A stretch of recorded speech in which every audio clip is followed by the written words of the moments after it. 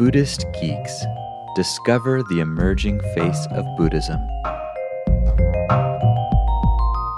Episode 306, Enlightenment Engineering. We're joined this week by technologist Mikey Siegel to explore his work in the emerging field of Enlightenment Engineering and his explorations in consciousness hacking. Buddhist Geeks is supported largely by the generosity of our listeners. If you like what we're doing, please consider making a one-time or monthly recurring donation by visiting buddhistgeeks.com/donate.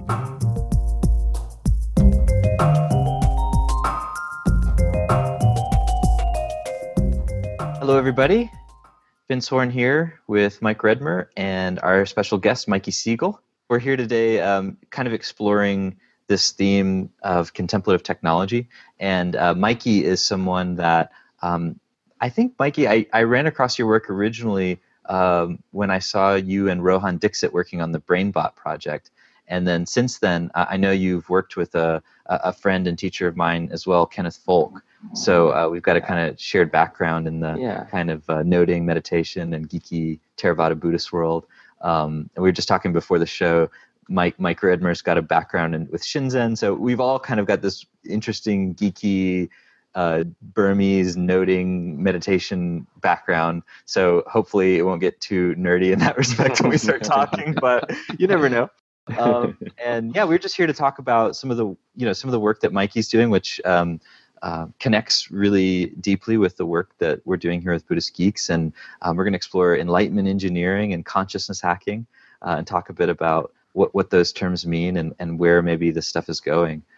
So yeah, why don't we kick it off there? Consciousness hacking and Enlightenment Engineering. What's going on there? For sure. I see those as, well, thank you, both of you, for having me. This is fun to talk to you guys. I see those as two related but different threads.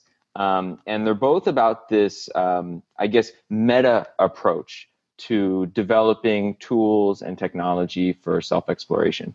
I've kind of been, the last few years, been sort of transitioned from a background in robotics and kind of dove headfirst into this space, which there isn't a lot of definition for. It's kind of new. You put a great title on a contemplative technology. I think that's a good term to put with it, but you can call it a lot of different things.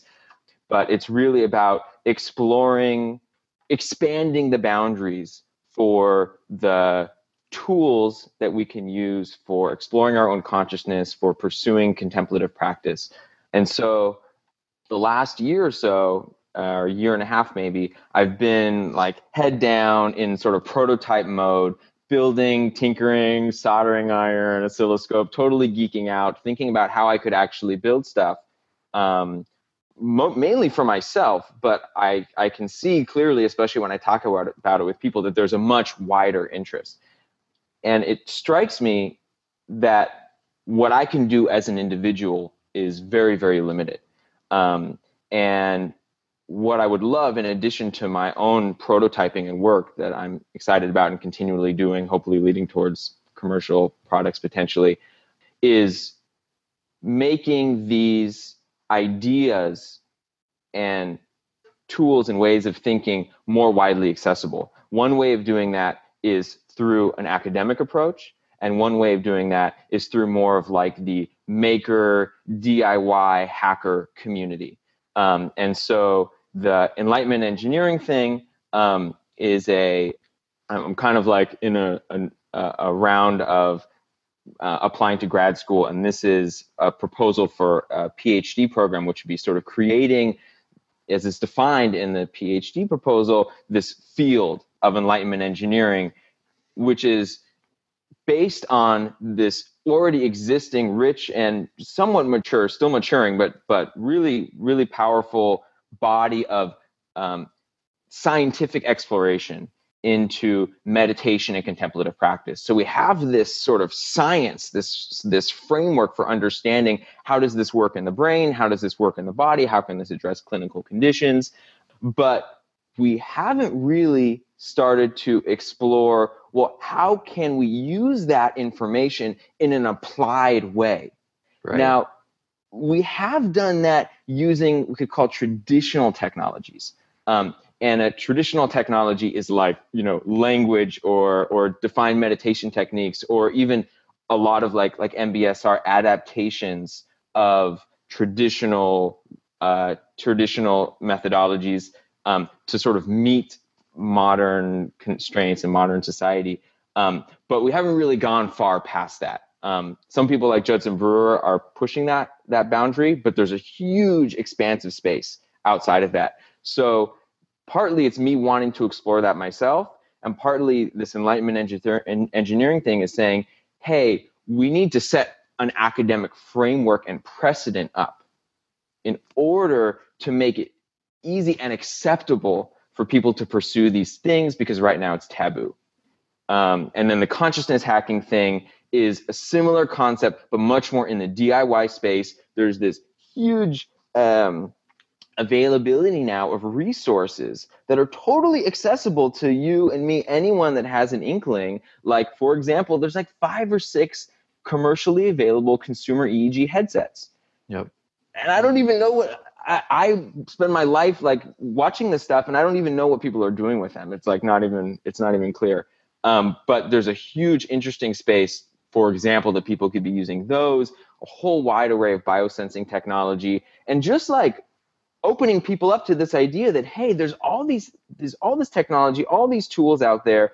You can actually begin developing stuff on your own for exploring your own consciousness, for creating new tools for self-awareness.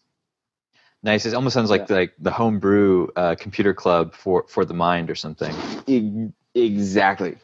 Well, it's so funny because you had mentioned the EEG headsets, and I'm thinking of NeuroSky in particular, and they had that one headset that attaches to a headband with those ears that perk up or go down, and I'm like, really? Like you can read your brain waves, and this is what you're making? I think even these companies are like, I don't even really know how to best use it, and really they're relying on the development community to bring from all of these different avenues, whether it's gaming or more performance oriented like biohackers kind of approach, and the contemplative approach I think has a lot of things to bring to bear on those kind of technologies. My sense, and this is my personal kind of frame on the world, is that there is a wave of technology that's being developed from these consumer EEG headsets to a whole array of self-tracking and wearable technologies. And I look at the applications, and they're interesting, and sometimes they're sort of grasping at what seems like useful stuff. But my personal sense is, without knowing it, they're all driving towards the same thing, which is this underlying desire for increased self-awareness. Or as one way to put it, I think there's a lot of ways of putting it, but they're all sort of getting at this idea of tracking some aspect of who or what is happening, and then feeding it back to us in some way, and these ever tightening loops of self-awareness. And so I think that this whole application towards contemplative stuff is like definitely one of the most interesting things. And with the EEG stuff, I think there's a interesting criteria you can use for sort of gauging how useful these things are, because there's a bunch of these sort of kind of cool seeming applications of these consumer EEG headsets. Is if you were to plug in completely random data, would the thing still be as interesting? And with most of these things, it's true. You could just plug in random data, and it would still be interesting. So what do you mean by random data? Oh, I'm sorry. I mean, like, the way that people have used these EEG headsets, it's more the novelty, the concept that, oh, I'm using brainwave data to control like ears moving. Or there was another really cool project where a girl created these sort of little mini pools of water around her. And she would sit sort of in this meditative pose, and the water would vibrate based on the different bands of her EEG. And I love the concept, and it was a beautiful presentation, but you could stream random EEG data through her project, and she could Right. still be sitting there, and it would still look just as cool and still have the same effect. So it almost didn't matter what the content of the EEG data was. So it was more of a superficial use of Yeah. the EEG, like a token use of it, rather than a real deep and meaningful use, compared to, for example, what my buddy Rohan is doing with BrainBot, where he's trying to actually meaningfully use the EEG data. Yeah, it almost seems like it's more in the realm of performance art that shows maybe a glimpse of what's possible in the future, but doesn't really do it in any concrete way. Exactly. Well, and another application that I saw that I thought was pretty interesting is they strapped an iPhone to the head, and Yeah. when they used some kind of like eye glass thing, and when when the person was looking at something that interested them to a certain level, they had some kind of a baseline, and once that threshold was maxed, then they considered she is interested in what she's seeing. And then it would take a photo or a video so that she could track throughout her day what she's seeing, what she's interested in, or what really grabbed her attention. And that kind of stuff is interesting, but it's almost like there needs to be a depth of this is, at least from the contemplative angle. I think there's such a rich tapestry that contemplatives can bring, and especially contemplatives that are familiar with technology and that swim in it all the time and can think of and invent and create new ways of utilizing the technology to create meaningful experiences and deeper experiences. And I think this is what you're speaking to the DIY community. And I'd love to hear more about that in terms of what you have going on in your group and peers. Where do you see this DIY movement going, and what are some like interesting things going on there? Awesome. Yeah.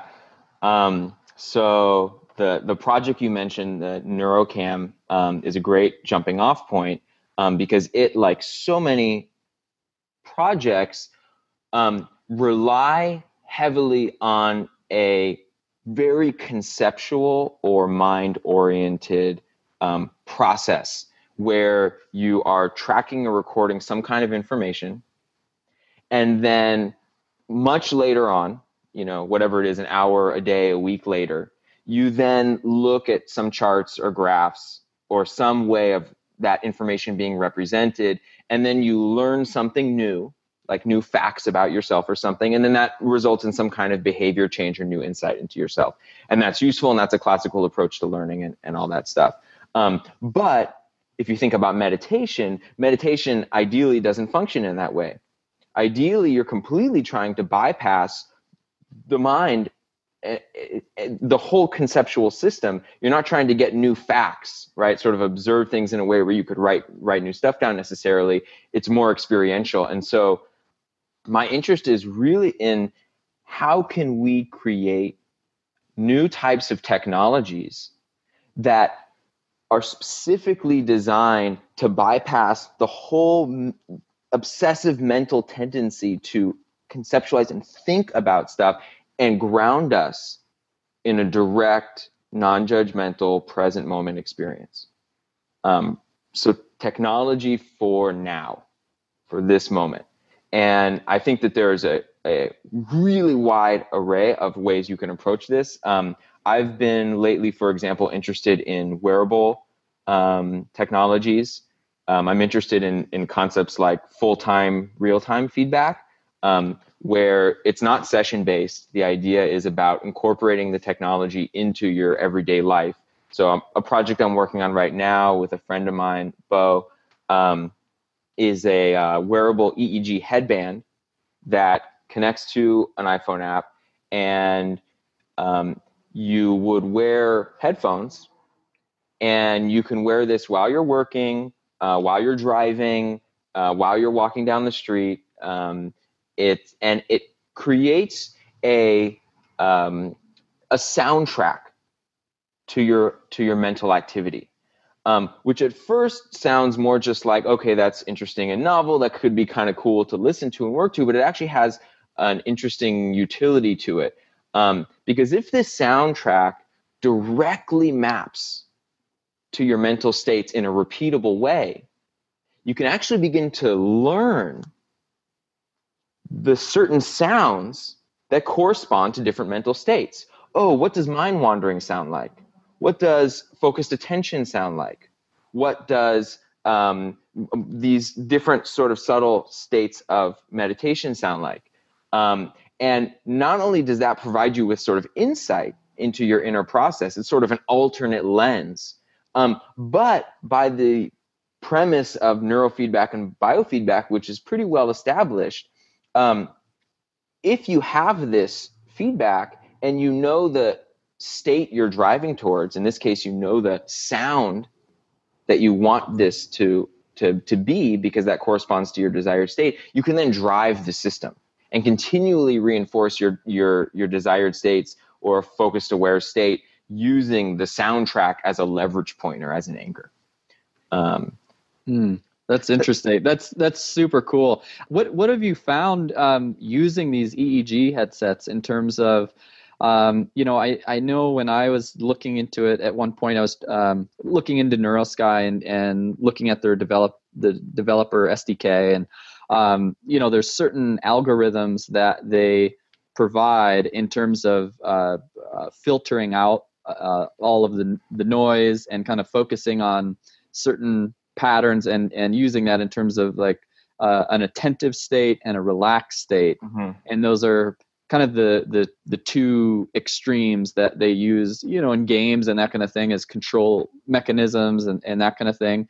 But I was curious what your thoughts were on those algorithms, and how are you guys using it in that particular product in terms of, is it two particular states, or are you just reflecting back whatever's happening, and it's up to the person to kind of make that correlation between this is what this subjective state feels like, this is what it sounds like, and just it's got a lot of variance. So you can roughly separate feedback into what I would call biased and unbiased feedback.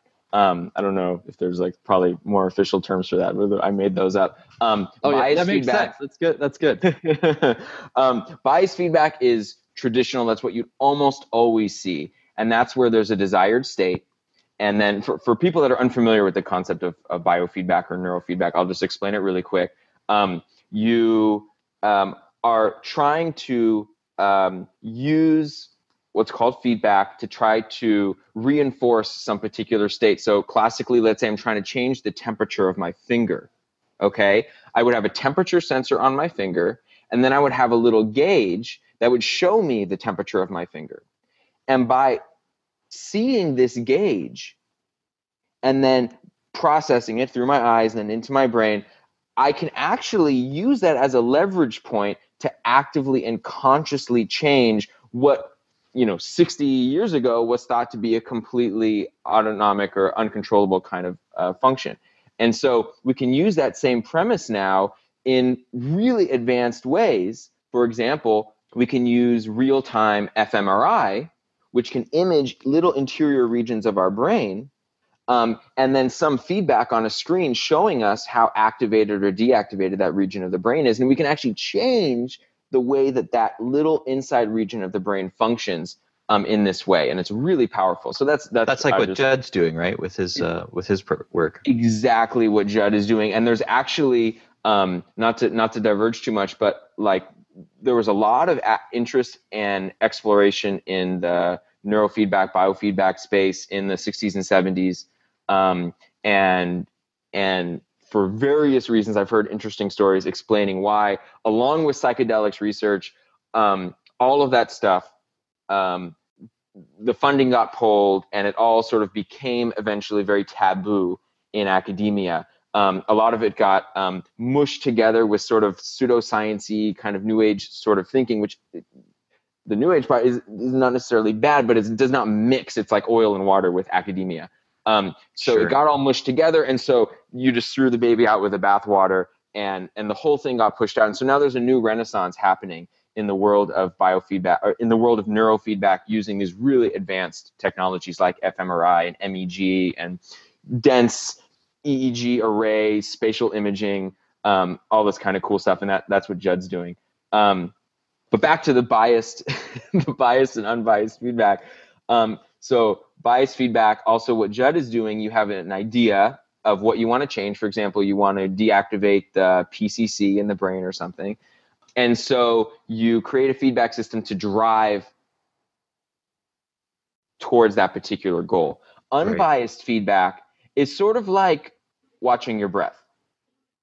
I mean, you could say reality is a form of unbiased feedback, maybe. But when you watch your breath, it's almost like the act of watching itself is the point. It is through becoming aware that the harmonization or the balance happens.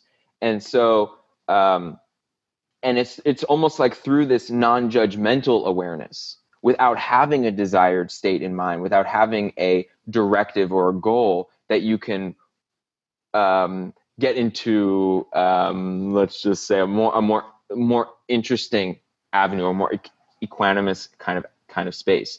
And so, if you can create an unbiased feedback that isn't saying, "Hey, this is the right way and this is the wrong way," then you can cut out a lot of the judgment factor, the self-criticism, the sort of anxiety and nervousness that can go along with trying to improve, trying to be better, I'm not doing good enough, or something like that. And so with this EEG project, I'm specifically trying to explore an unbiased feedback where you create as rich a mapping as possible between the sound and the mind states, where all relevant mind states are there, mapped uniquely to this whole wide space of sound. It could take you a month of wearing it to become familiar with this sound space. You know, it may not be an immediate thing.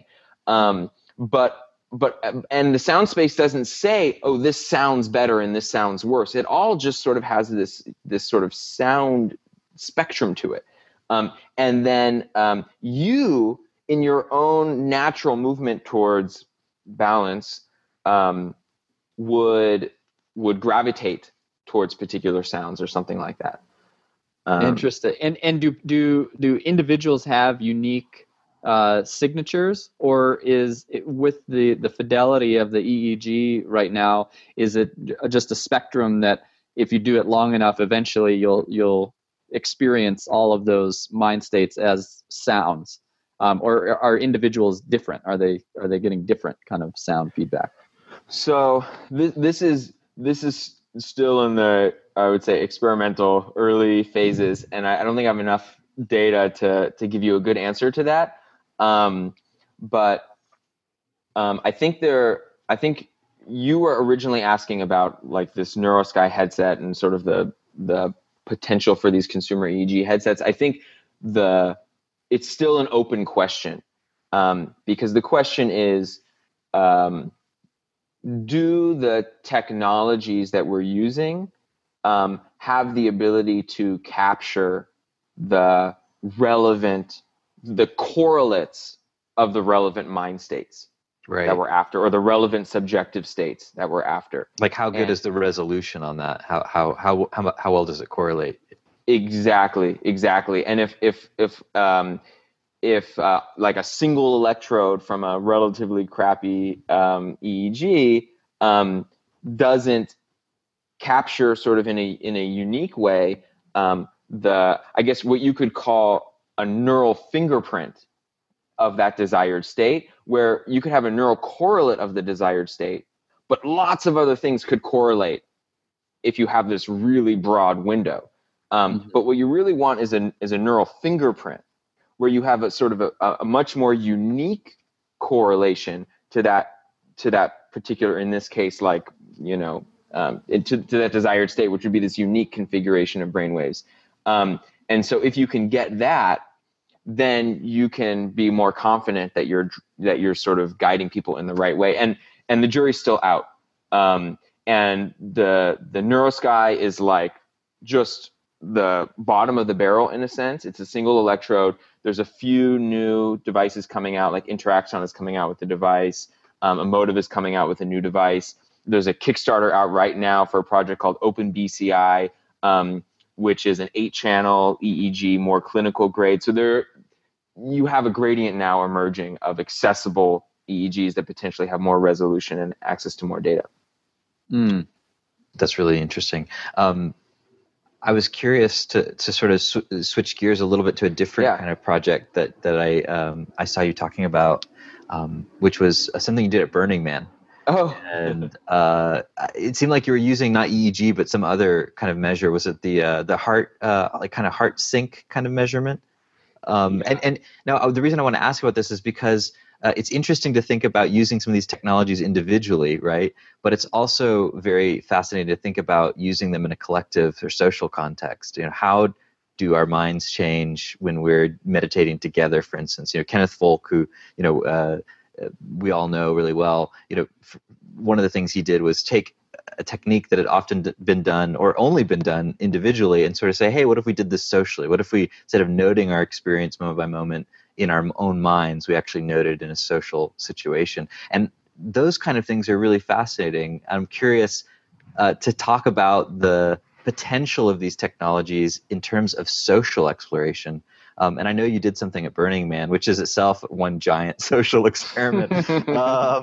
I've heard it called like kind of a religion of our generation. But I'm curious, what that was about and what you kind of what your thoughts are on the social dimension of this.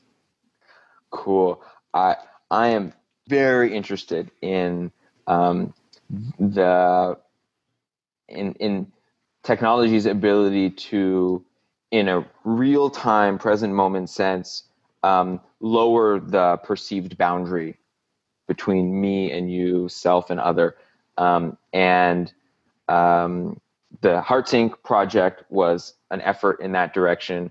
Actually, I've been thinking about this stuff for a while. I was really inspired by the book Nexus. They have some really great scenes in there in the book where, you know, you have a room full of monks that have sort of, you know, have this basically operating system running in their brain that allows this sort of universal mental connectedness, all meditating in a room. Just a great image, really inspiring. I encourage people to read it to in a sci-fi sense, get inspired about these technology facilitated group connectedness kind of concepts. And so the Burning Man thing, this HeartSync project, I was exploring this idea of, I guess it's what HeartMath calls coherence. And it's simply put, it's just a balanced physiological state where your heart rate is mapped to your breath in a natural way. And that when you inhale, your heart rate, if you're in a calm, balanced state, your heart rate will naturally increase when you inhale.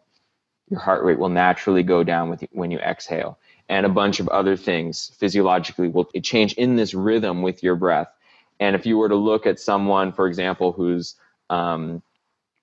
is meditating and breathing in a calm and regular way, you'll find this naturally happening. So this was sort of a physiological correlate, an anchor that I could sort of drive people toward, well, that I could drive an individual towards, which is what's commonly happened. And my question that I was kind of putting out with this thing was, well, what if you were to drive an entire group towards a completely synchronized state of heart rate variability, where the whole group was both breathing together and all of their heart rates were increasing and decreasing in rhythm with each other? And so I created this system called HeartSync. It was actually originally funded by the Tech Museum in San Jose, and will potentially or likely be incorporated into a permanent exhibit there. But this was the Burning Man project was a fun place to explore it. And the setup is this audio-visual experience. You have a big sort of projection screen, sort of big speakers around you, and you sit down. I can do up to 6 people at a time. And you're all watching the screen, hearing the sounds, and the visuals and the sound are a constant reflection of both each individual's state of internal balance, physiological balance, and the group's overall state of balance together. And so by watching this, and I kind of instruct people sort of what the visual cues are, but by watching this, visually you can see the group coming into and out of this state of balance. And it's not an automatic thing. You really need to sit down, and like a meditation, you really need to sit with it. You really need to get synced up. And it sometimes takes 5 or 10 minutes for a group to initially reach this state of synchronization, but it definitely works in the sense that people do reach this physical state of balance. I'm not going to claim that I've created the sort of group enlightenment machine or something like that. I wish that was true. But from the Burning Man experience and a number of other experiences, first of all, it was a really great success. And although people did have interesting, profound experiences, I'm not convinced that I probably could have shown them a video of like a unicorn jumping, and they probably would have had a profound experience too. There are all sorts of extenuating circumstances at Burning Man. We'll call them variables. But the thing that I came out of it with, which was really profound, was realizing how hungry people are for a new relationship with technology. The technology that's increasingly surrounds us is really acting in direct opposition to the aims of contemplative practice. It's externalizing our intention. It's increasing the amount of content, increasing the amount of mental activity and noise, and decreasing our present moment and general ability to just focus on the phenomena in this moment as it arises, without judgment, without criticism, without continual wandering off into an alternate mental dimension. And so people were just refreshed. They were inspired, not even specifically by this project, but by the idea of, wow, this can be technology. This can be a future for technology. And it's that kind of inspiration that I would love to spread, that I would love to be able to show people, hey, you can also develop new technology that changes our relationship with these devices. I think that there's a lot of, I was just listening to, he's like the technology theorist, Rushkoff. Oh, yeah. Douglas Rushkoff. Yeah. Yep. And there's another, like Sherry Turkle also is another one. They have these great critiques of our relationship with technology, and I think they're all very valid. And the question is, well, what do you do with that? And I think that there are approaches that act in opposition to that, which I think is totally valid and natural. And those try to say things like, okay, you need to take an hour a day, just unplug. Right. Unplugging is the big thing, right? Exactly. And I think that's great. If you can get people to unplug, that's marvelous, if that's helpful. But that requires behavior change, behavior modification, which is hard to do. And you're sort of going against the grain in a sense. And I think that in addition, say, well, how can we go with the grain? What can we do to leverage this already existing propensity for people to look to technology to solve their problems, which you could say is a negative trait? And you say, well, how can we sort of take that and use it as like a trick, to then ride that wave and develop technology based on that just redirects attention back to the self, redirects attention back to the present moment. So that's kind of what HeartSync is trying to do, and I guess that's what I'm trying to do with most of the stuff I'm doing.